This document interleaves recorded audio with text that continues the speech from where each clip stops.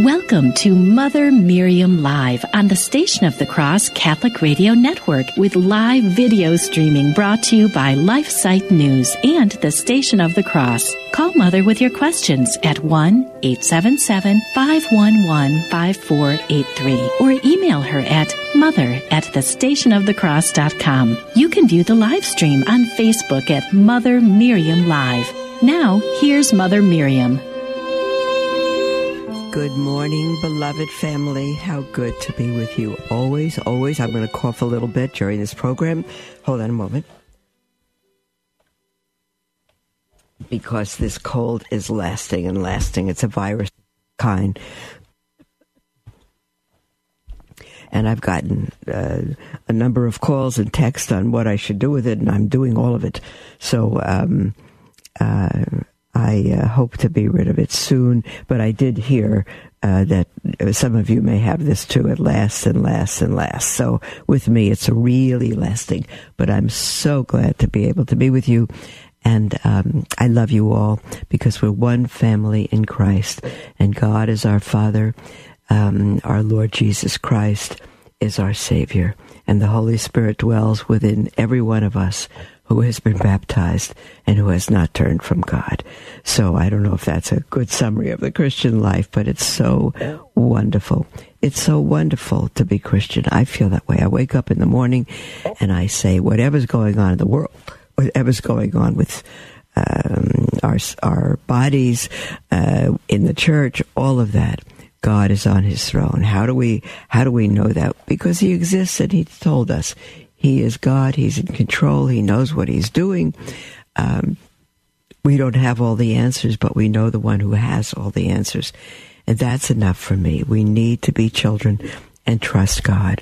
And so one of the ways to really know and to trust God is to know who he is and to know about him and what he does. And what he does shows us who he is and what he is. Often when people ask me how to study the Bible, the best thing I've ever come up with it, I've been saying it and using it so long, I don't know if I came up with it or gave it from someone else or got it from someone else. I don't remember anymore, but it is to keep a journal and to write down 4 questions. Number 1, in whatever passage you read, what is true of God in this passage? What is true of God? If you're reading Genesis 1, chapter 1, verse 1, he created, the beginning was God. Where did he come from? He didn't come from anything. He was in the beginning. And he created all that is. And so we could say, well, if God created all that is, what's true about God? Well, then he's all powerful. And one of his creations is us. So what's true of us? In the chapter that only speaks about all that God created, which includes us, what's true of us in that chapter? Well, we didn't do anything in Genesis chapter 1, which means we're not all powerful. God created us. He's all powerful, and we're not all powerful. And the third, so what? Question number 1. What is true of God? Not what has he done, but what is true of him, a characteristic, an attribute, because of what he's done. And when we get what's true of God, let's say in the example we just took, he's all powerful. What's true of us, his creature? We're not all powerful. That's it. We don't know anything else about us except that we were created. We're not all powerful. And question number 3, what does that have to do with my life today, huh? Question number 3, well, let's say I'm out of work and have a family to support. God's all powerful and I'm not. He can take care of us.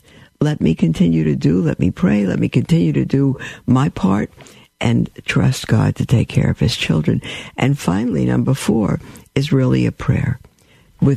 Based on what's true of God, he's in control, he's all powerful. What's true of us, we're not all powerful. What has that got to do with my life today? That God can handle my problems? And finally, I'll write a prayer and say, Lord, if you're all powerful and I'm not, please would you handle this situation for me today? Please would you help this soul who's turned from you to come back? And just end it in a prayer. Please, Lord, let me go to work, or let me walk about the family, knowing who you are.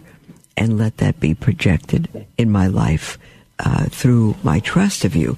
And in fact, it's what we've been reading.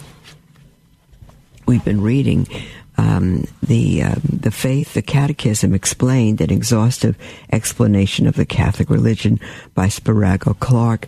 And it's the Catechism of Trent Explained. And it's just wonderful. I am finding it wonderful.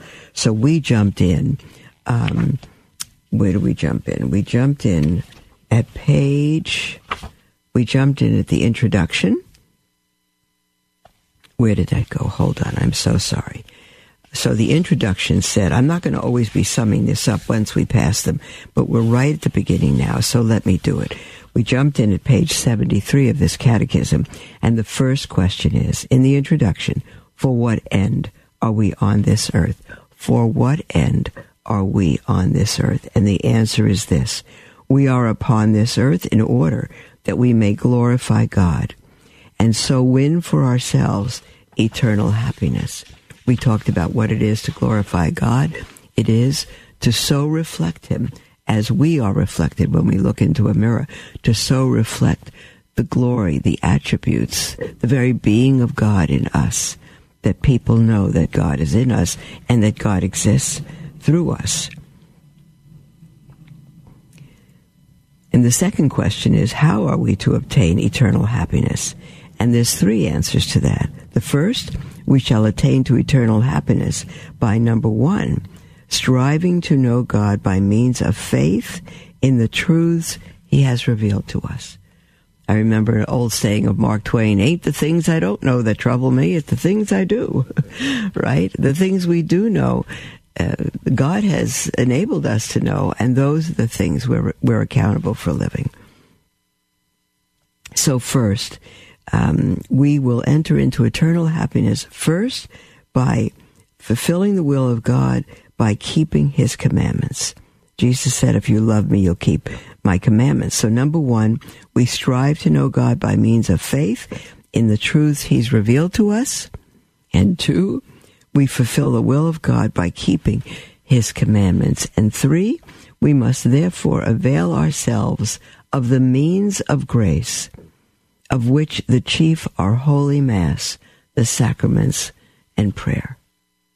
Okay, this is written for Catholics.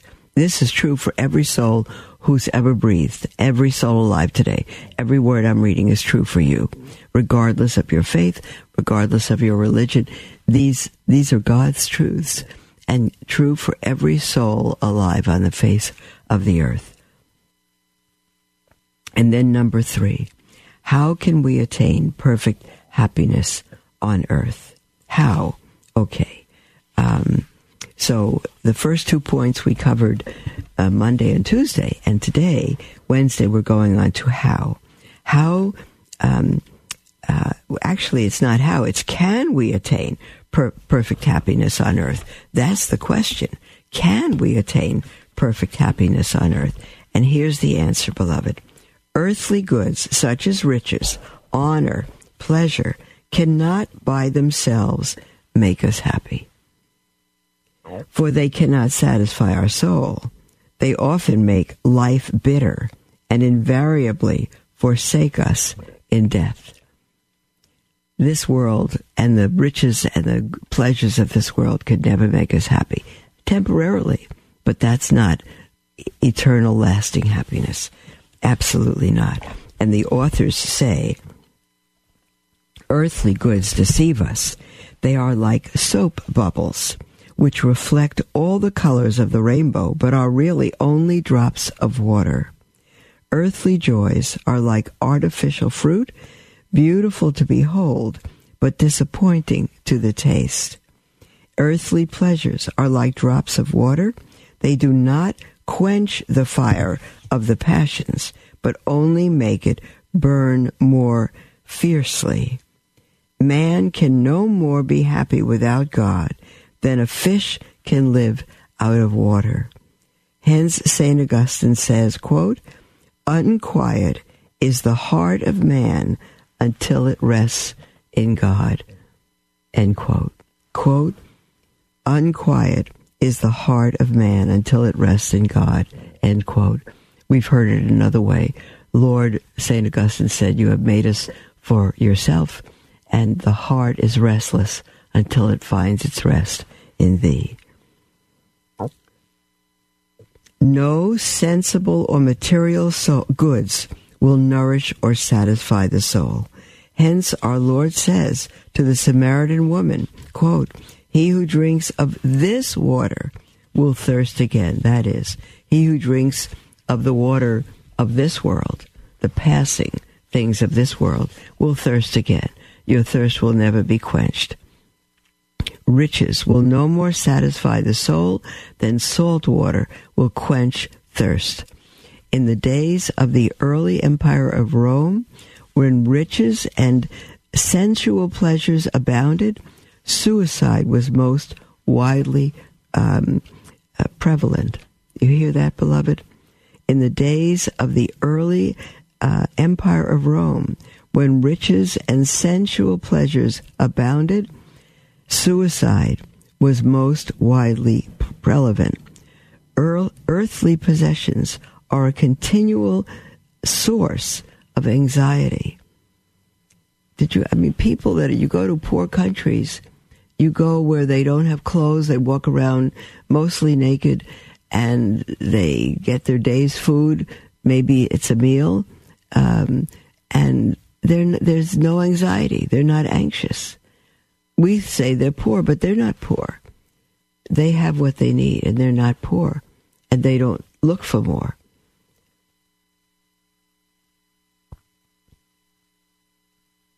Earthly possessions are a continual source of anxiety.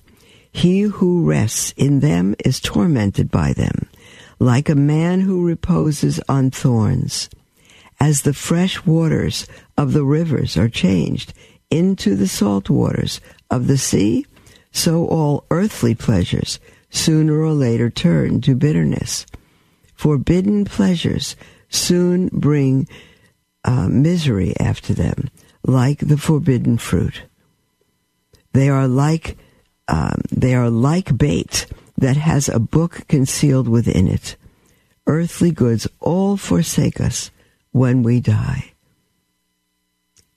Quote, we brought nothing into the world, and certainly we cannot carry anything out of it, end quote. And that's from 1 Timothy chapter 6. When the Pope is crowned, a handful, let me reread this. When the Pope is crowned, a handful of tow is kindled, and while it blazes up, the choir sing, thus passes the glory of the world. As the spider spins a web out of its own bowels, and in a moment the broom sweeps it all away, so man labors for long years to obtain some honor, or possession, or office, or title. Some obstacle comes in, an obstacle comes in the way, death or sickness visits him, and all the labor is gone for naught. As the glowworm shines in the night, but in the light of the day is but an ugly insect.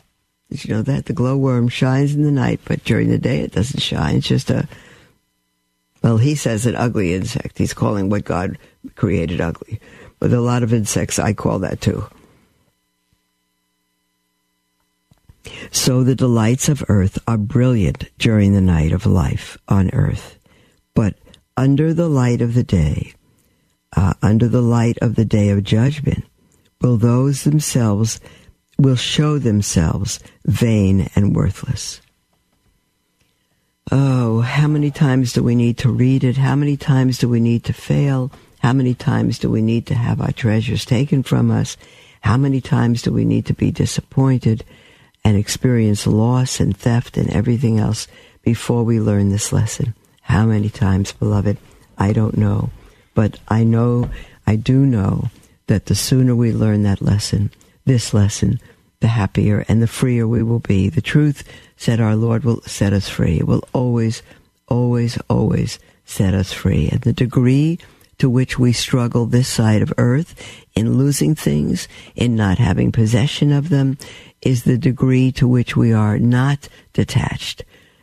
It's the degree to which we are attached from earthly things, from the things of this world. We need to grow and be detached from them. And the author says only the gospel of Christ is capable of giving us a partial happiness on earth. For he who follows the teaching of Christ is certain to have peace in his soul, because he follows the teaching of Christ. That's more than a sentence. He's been following what happiness is made of, and it is made of being in union with the will of God. Nothing else will make us happy. Nothing else will bring us to happiness. And the authors say this is why Christ says to the Samaritan woman, he that shall drink of the water that I shall give him shall not thirst forever. And again, he that cometh to me shall never hunger. The teaching of Christ can alone satisfy the heart of man. The reason of this is that earthly sufferings do not render unhappy the man who follows Christ. So, our section is, can we attain perfect happiness on earth? And there's 4 parts to this answer. Number 1, earthly goods such as riches, honor, pleasure cannot themselves make us happy, for they cannot satisfy our soul. They often only make life bitter and invariably forsake us in death. The second point is, only the gospel of Christ is capable of giving us a partial happiness on earth. For he who follows the teaching of Christ is certain to have peace in his soul. And number 3, he who follows Christ will have to endure persecution, but those persecutions can do him no harm. I'll reread that. He who follows Christ will have to endure persecution, but those persecutions can do him no harm. St. Paul tells us that all who will live godly in Christ Jesus shall suffer persecution. That's 2 Timothy chapter 3. All who live godly in Christ Jesus shall suffer persecution. The whole life of the Christian is carrying of the cross and a suffering of persecution. Let me reread that. The whole life of the Christian is carrying a cross of the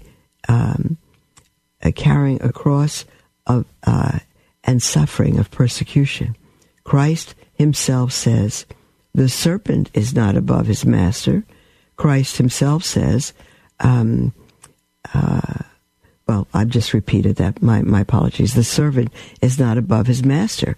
That is, the servant of Christ has no claim to a better lot than his master, who is Christ. We must expect the men of the world, that is, those who seek their happiness in this life,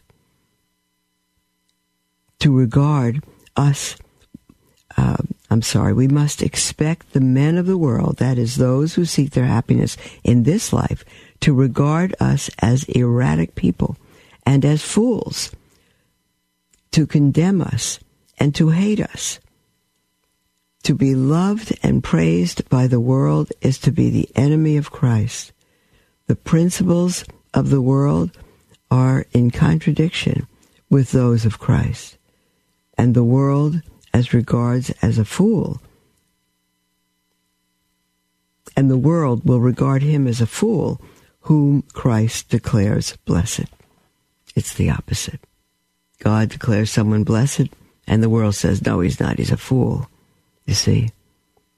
And someone will declare someone a fool who the world and God will condemn or declare as blessed. There was once a T-shirt that I saw, and it said, we are fools for Christ. Whose fool are you? We are fools for Christ. Whose fool are you? We need to be fools for Christ, fools for God. And finally, number 4. Well, not yet. We're still on 3. I'll repeat the last sentence. The principles of the world are in contradiction with those of Christ, and the world regards as a fool him who Christ declares blessed. Yet Christ tells us from Matthew chapter 7 that everyone that heareth my words and doeth them shall be likened to a wise man that built his house upon a rock. So now a wise man is likened to Christ, or Christ to the wise man who built his house upon a rock, who is steady, who is steadfast.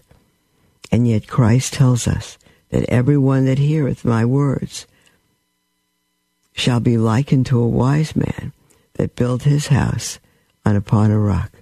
That's from Matthew chapter 7. Everyone that heareth my words and doeth them shall be likened to a wise man that built his house upon a rock. He who trusts in God builds on solid ground. The patriarch Joseph derived advantage and not harm from being persecuted.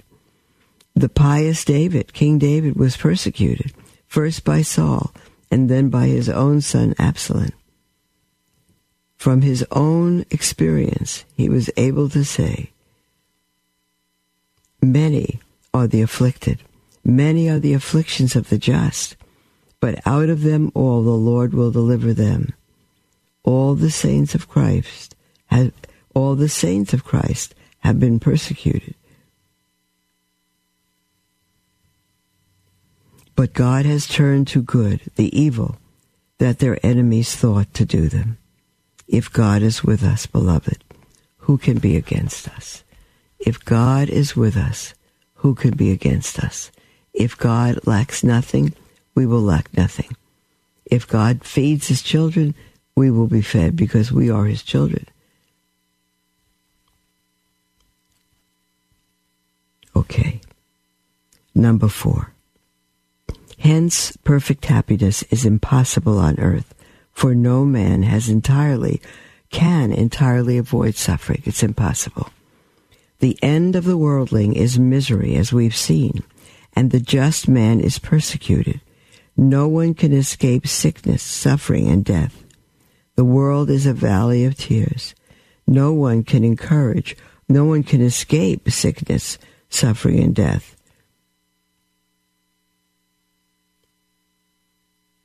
The world is a valley of tears. It is a big hospital, entertaining as many sick men as there are human beings.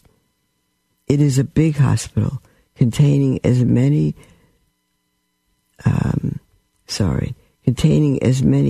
sick men as there are human beings. The world is a place of banishment where we are far from our country. We're far from our true country, our true home. In the world, good and ill fortune succeed each other like sunshine and storm. But it's not so. In the world, good and ill fortune succeed each other like sunshine and storm. Prosperity is the sure forerunner of adversity. In life, we are on a sea, now lifted up to heaven, now cast down to hell. Society is always sure to be full of all kinds of miseries. Whatever efforts may be made to improve the condition of mankind, vain indeed are the hopes of the modern school of social democrats, who dream of radically abolishing all evil and misery from the world. Oh, beloved, I know you can tell that my eyes are closing. It's part of this, whatever virus I have. It's really wiping me out. So I'm going to stop right there. And look at that. Nothing more perfect than for the music for our break, Saved by the Bell. But you are free, beloved, and I welcome you to call in. I won't fall asleep during the break. I'll get some water. Call in with anything on your heart, toll free, 1-877-511-5483, or email at mother@thestationofthecross.com. We'll be right back.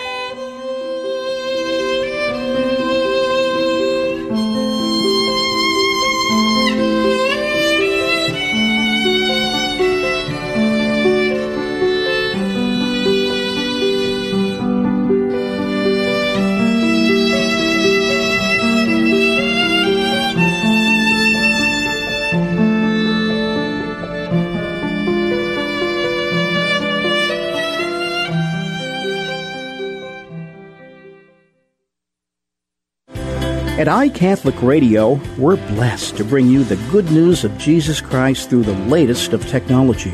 But don't rely on just one of your mobile devices for listening to iCatholic Radio. Download our free app to all of your Android and Apple mobile devices, ensuring you never miss a show. That's iCatholic Radio. Great Catholic programming available for download through the Google Play and iTunes stores. Love learning more about the Church, but confused or disheartened by the struggles we are facing today? Follow LifeSite News Catholic on Facebook, Twitter, or sign up for LifeSite Catholic emails and stay up to date on the constant stream of news about the Catholic Church. Our Church is in a time of crisis, and we as laity have a responsibility and a duty to educate ourselves and stay true to the faith. LifeSite News Catholic is dedicated to keeping the laity informed and educated. To follow us, go to Facebook or Twitter and search LifeSite News Catholic. As Mother Miriam always says, we must live as if it were true. Dominus et vobiscum, et cum spiritu benedictus et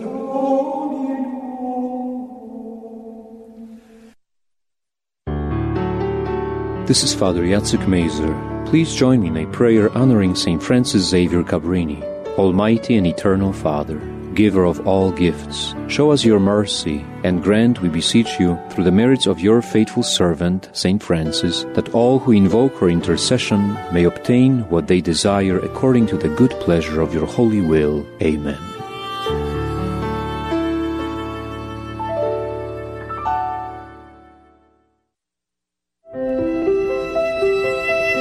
Welcome to Mother Miriam Live on the Station of the Cross Catholic Radio Network with live video streaming brought to you by LifeSite News and the Station of the Cross. Call Mother with your questions at 1-877-511-5483 or email her at mother@thestationofthecross.com.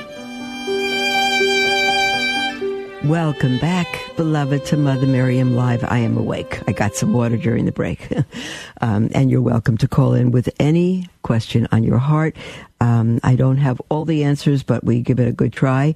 And then when we don't have the answers, beloved, we can, what am I saying here? We can refer you to people that will have the answers. Hopefully. We have, a call from Justin in Texas. Are you there, dear one? Yes, Mother. Good. Okay. Go ahead, sweetie. Well, congratulations. Thank you. I'm getting married in July, and I'm sorry. The call screener snuck that little note in so I can congratulate you. Okay. Thank you, Mother. But my question is, I agree with you. I listen to your show a lot. I agree with you that in most cases, natural family planning is immoral. Yes. But in order to get married, the priest is requiring that we take a full course in natural family planning. Mm-hmm. And I was wondering what we should do about that, because out of charity, we want to respect him, but we aren't really for it as much as we once were. Right. Well, let me ask you this, Justin. If there would come a time for serious reasons that, let me just say, your wife's health or whatever it may be, that you really would do better to refrain from marital relations, and again, through NFP, meaning, I've never liked that it's been called natural family planning, because I don't think we should plan our families. It should be natural family procreation or something. But NFP was never, as you know, intended as Catholic birth control, but simply for extraordinary circumstances. To if someone is in grave need physically, could be in other ways, that they have recourse to the body God has created just to be able to track the natural cycles and refrain from fertile times. So if there comes a time in your own marriage, for whatever reason, that may be something for you to consider, would the course on natural family planning and how to use it more properly, would that help you? I think so. So you don't have to take the course to use it. You don't need to agree that you get married and use NFP to plan your family, or wait till you have a home or whatever it is. You don't need to agree with that at all. But it may just give you greater confidence in knowing about it and how to use it properly. Just a minute. What do you think about that, Justin? I agree. And that's kind of, since I first thought about it being immoral after listening to you talk about it, and I presented the issue to my fiance, and that's what we've kind of thought about it, just go ahead and do it, and if we need it later, that's fine, but not, planning the family by abstaining to avoid children or... That's what I think is right, Justin. I think that's right. NFP is absolutely not immoral. If we use it as Catholic birth control without serious reason, then it is.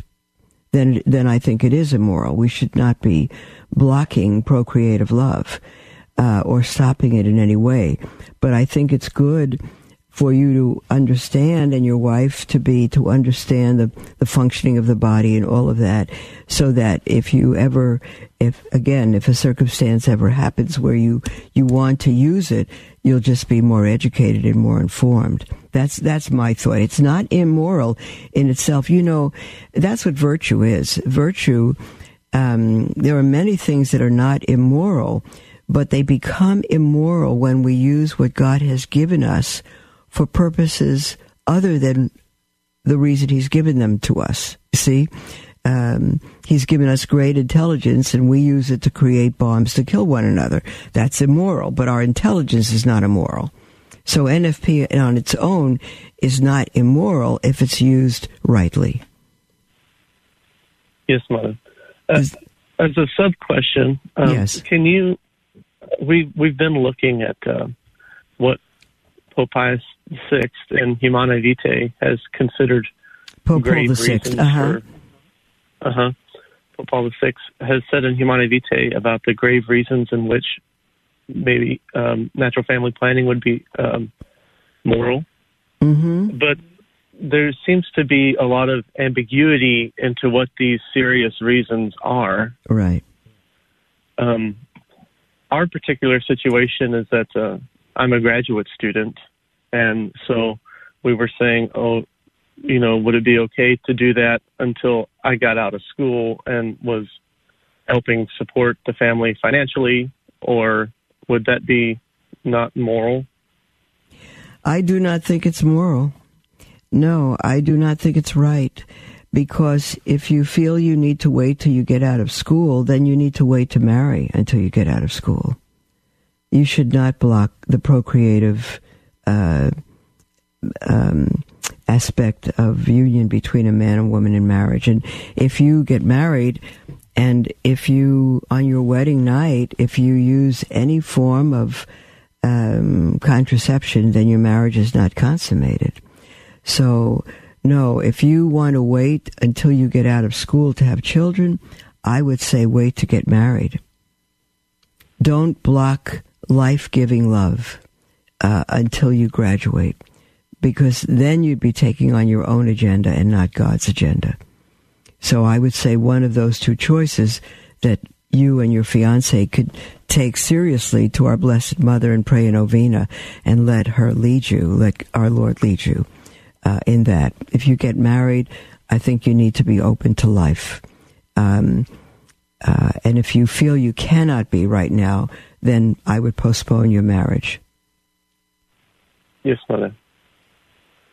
Thank you very much. You've been very helpful. Okay, God bless you, Justin. Does your fiance pretty much agree with you on these things?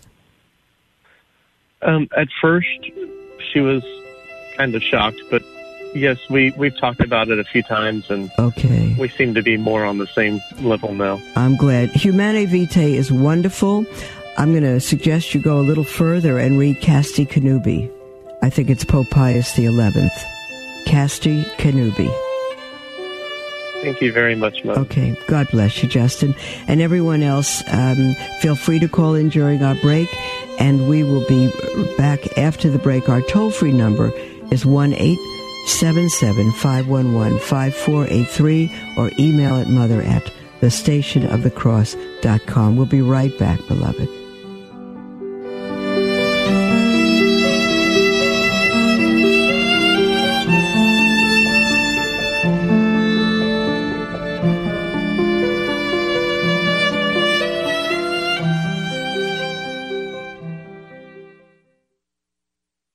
The future of the family is grim.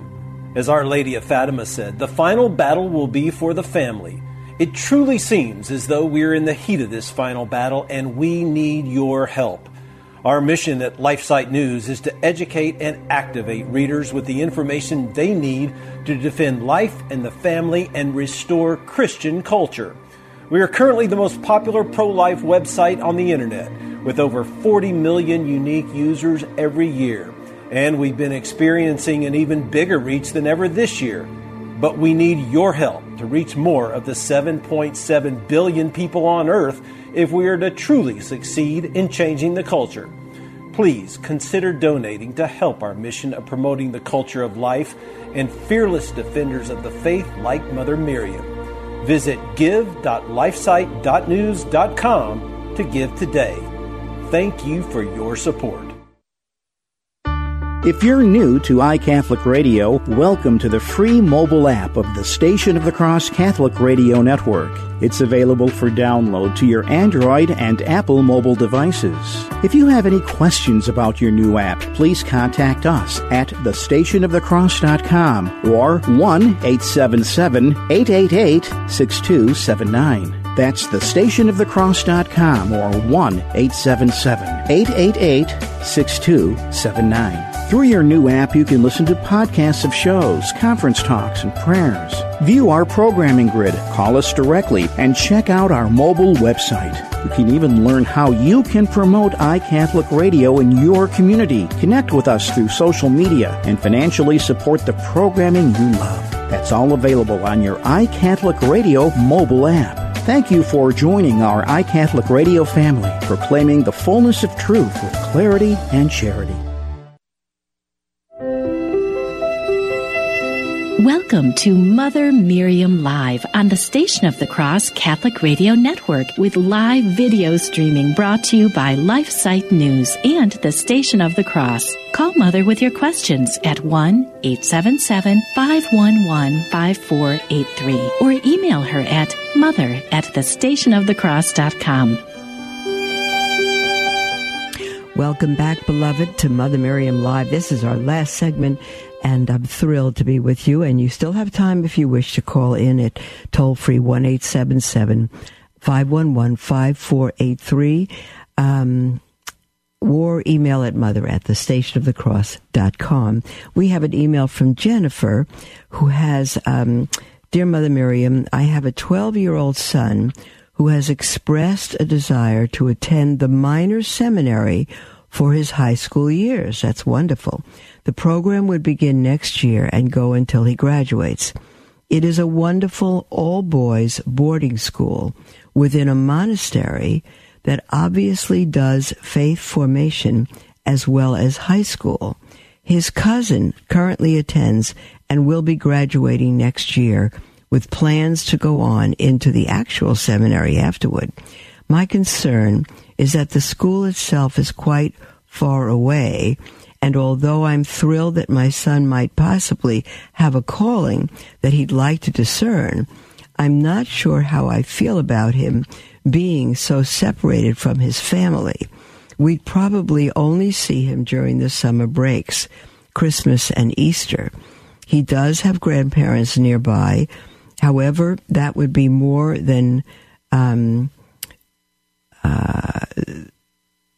he does have grandparents nearby. However, I think it means they would be more than happy to visit him more regularly. What are your thoughts? Is he too young? Should I possibly consider having him wait until he's in senior high to start the program instead of starting at the beginning in grade 8? Personally, Jennifer, it really depends on the maturity and the well-being of your son. If he is starting at grade 8, if I had to choose both, I would choose the younger one. I would choose him starting early now in high school, not waiting to his senior years. By the time he gets into his senior years, based on where he goes to high school and who teaches him what, the opportunity might be lost for him to get such a formation and an education. By the time he's a senior, he may not wish that anymore. He may have tasted the social aspects of the world enough to not want that. I personally don't see anything wrong with a young man beginning in grade 8 to be in a minor seminary at all. I know a particularly wonderful minor seminary out in California that the Norbertines run, and they're wonderful. They are a monastery. Maybe that's the one you're speaking of. I don't know, but they're very wonderful. And I would make this decision if your son wants to. It'd be one thing if you're forcing him, but he wants to. That's huge. And I would want to see if I could follow through on that. Talk to the priests there, talk to the teachers on the subjects, on how you determine if a young man is ready for a prep school or not. But let me just see. I don't see that you said that you've homeschooled him till now. But I'm all for it, Jennifer. So personally, I'm for that. I think it's time at grade 8 for him to get. Grade 8 would be about age 13, 14. I'm guessing that's when a Jewish young man, as our Lord himself, came into manhood through baptism. That's what we've continued in confirmation. And when a young man becomes a man, I think it's not too young. But again, it's going to be dependent on the maturity of your son and his own desires, and speaking to the priests at the school with him. I think that'll help you a lot. I think the norm should be that he should be able to go. That would be the norm. I think there should be if he wants to go, I think there needs to be an exception for him to not go. We have a call from Nancy in Chicago. Hi, Nancy. Hi, Mother. Hi, dear. I had a question. How are you? It's I'm a follow-up just that. Oh, great. Justin had called about planning a family, and yes, he's trying to follow God's law. So I'd like to ask if there's any suggestions. How can we teach our youth that if they don't follow God's laws, there are consequences, and it's not pretty. But especially when it comes to procreation. And of course, I'd like to bumper that with God makes good when we've made some bad choices. If we've tried to say that again. God what? God makes good? God does try. makes things good for those that love him. Even when we have horrible decisions. Well, he may not. He may work it together for good or not. In any case, it'll be a lesson. And as you just said, half the verse, God works all things together for good for those who love him, and the rest of that is who are called according to his purpose. So we never want to presume that, but we know that God is faithful. Nancy, your question is a perfect one, and that should begin from the moment the child is born. That's how we teach them. From the moment the child is born, we teach them the dignity of the human person. We teach them. We don't have to teach them natural family planning. We don't have to teach them the theology of the body. We don't have to do all that. We teach them. I'm not against these things, but we should teach them right from scratch the dignity and the beauty of creation and how God has made them and to made us in all things, the Ten Commandments. If the only way to be happy is to know the truth, and Jesus said the truth will make us free. So if we wait till a young person is in their teens and we warn them, it's quite late because they have not grown up. All they see it then is a law to forbid them from happiness and from what seems to come naturally for them. The children need to be taught their whole life long that God's way is what is perfect. And that's what we always strive for, is God's will and God's way. And how do we know it? Because of the scriptures and the teaching of the church. And so that's what I would do. We teach our youth, but we teach them beforehand. We teach them when they're 3 years old to not be immodest by speech, by dress, by how we act, by how we follow God rather than go our own way. It's a lifelong thing, Nancy. And as this proverb says, train up a child in the way he shall go, and when he's old, he won't depart from it. That's the way to do it. Well, it's a comfort, and I'm present with my grandchildren. I have a short story about immodesty with a 4-year-old. Okay. We were in a mass, and mass had ended, and we'd been sitting by the Station of the Cross where Christ had stripped of his garments, and he asked in the middle of the mass, "Why is Jesus naked?" So my daughter looked at me after mass, and in the car she said, "Let your grandmother tell you why God was naked." And God prompted me, I believe, that I said, well, the soldiers really wanted to hurt Jesus' feelings, so they made it a very immodest thing for him to be naked. So if you want to hurt Jesus, be immodest. And he got it at 4. So he stopped some of his, some of the dancing that they've seen and things. He doesn't do that anymore. And he just turned 5. Well, that's good. That's good, Nancy. I would quickly take that with him and not let him grow up with that thought. Not let him grow up teaching people that they wanted Jesus to be immodest. You're not totally wrong there, but the fact is that at 4 years old, he's old enough to know that Jesus died for us and underwent all that humility and all that suffering for love of us. You see, so it's not they wanted him, it's our sins that did that to him. So 4 years old is not too young to learn that. Thank you. Okay, good, Nancy. God bless you. Thank you so much. God bless you, dear one. We have an email from Michael. Michael writes, "Hello, Mother Miriam. I'm writing to you because I don't know what other recourse to take about my situation. I wrote to you previously about our bishop telling the diocese that we are not to kneel from after the consecration until the last person has received communion. We are not, I remember this, we are not to kneel from after the consecration until the last person has received communion. I still kneel when the priest holds up the body and blood of Christ and says, 'Behold the Lamb of God.' You should kneel. I consider this the second consecration and remain kneeling until I go up to receive the Holy Communion on my knees and on my tongue. Then I return to the pew and remain kneeling in prayer until the Holy Eucharist is put away." I'm not sure what you mean by the second consecration. Behold the Lamb of God who takes away the sin of the world. At that point, of course, the priest is holding up our crucified yet now risen Lord. So it's not a point of consecration. I'm not quite sure what you're saying there. Michael goes on to say, the problem is that two priests have told me to stand up to receive.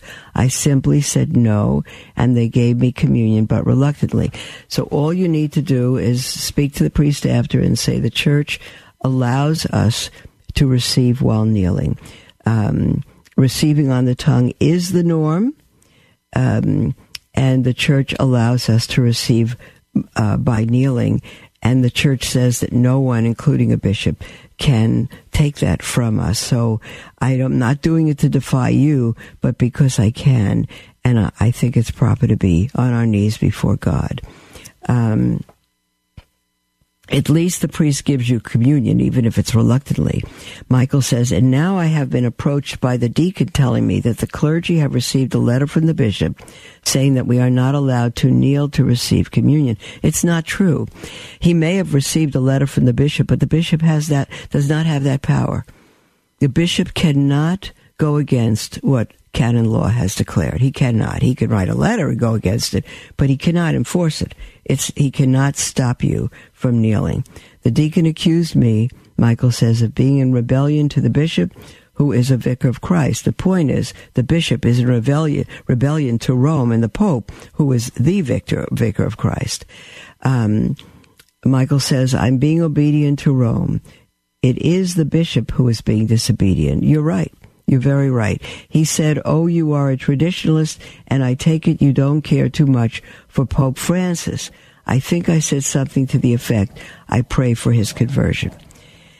Well, it's not a good conversation to have, because now you brought in a second subject altogether.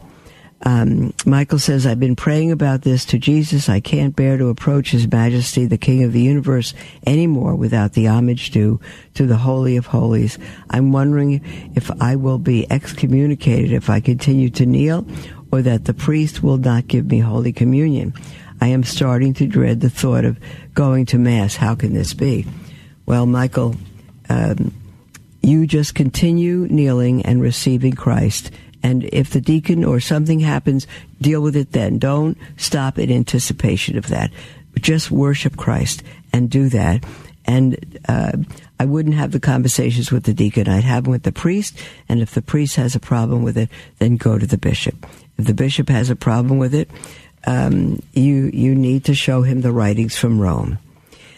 Finally, Michael says, I value your opinion, Mother Miriam, and my advice, any advice you might give me. I know of no priest or religious person I can go to around my area concerning this, since they are bound by obedience to the bishop. Let me just say, we are bound by obedience in everything but sin. If the bishop denies anyone going on their knees to receive our Eucharistic Lord, that is sin. We don't have to submit in sin. Michael says, but I have gone to the same parish all my life. All the people I know go there. My parents and grandparents went there. Should I stop going to daily Mass? I'm 70 years old. This is breaking my heart. Yours truly, Michael. Michael, dear one, no, you shouldn't stop going to daily Mass, but I would suggest another parish. Because even though it's been your parish and your family and everybody, it's a wonderful thing. But if you are going to be attacked and not given communion on the tongue and kneeling as you wish to, then your priest is wrong, and you need to be able to go to daily Mass. So I would say go to daily Mass and do not follow the bishop's instructions if he tells you not to receive our Lord. That's where I would stand, Michael. And if it's too much of a problem for you, and there's another parish nearby, I would go to the other parish. Especially if it's a Latin Mass, then you won't have that problem at all. So Christ comes before the social aspect of the Mass and our friends. Christ and the worship to Him comes first. God bless you.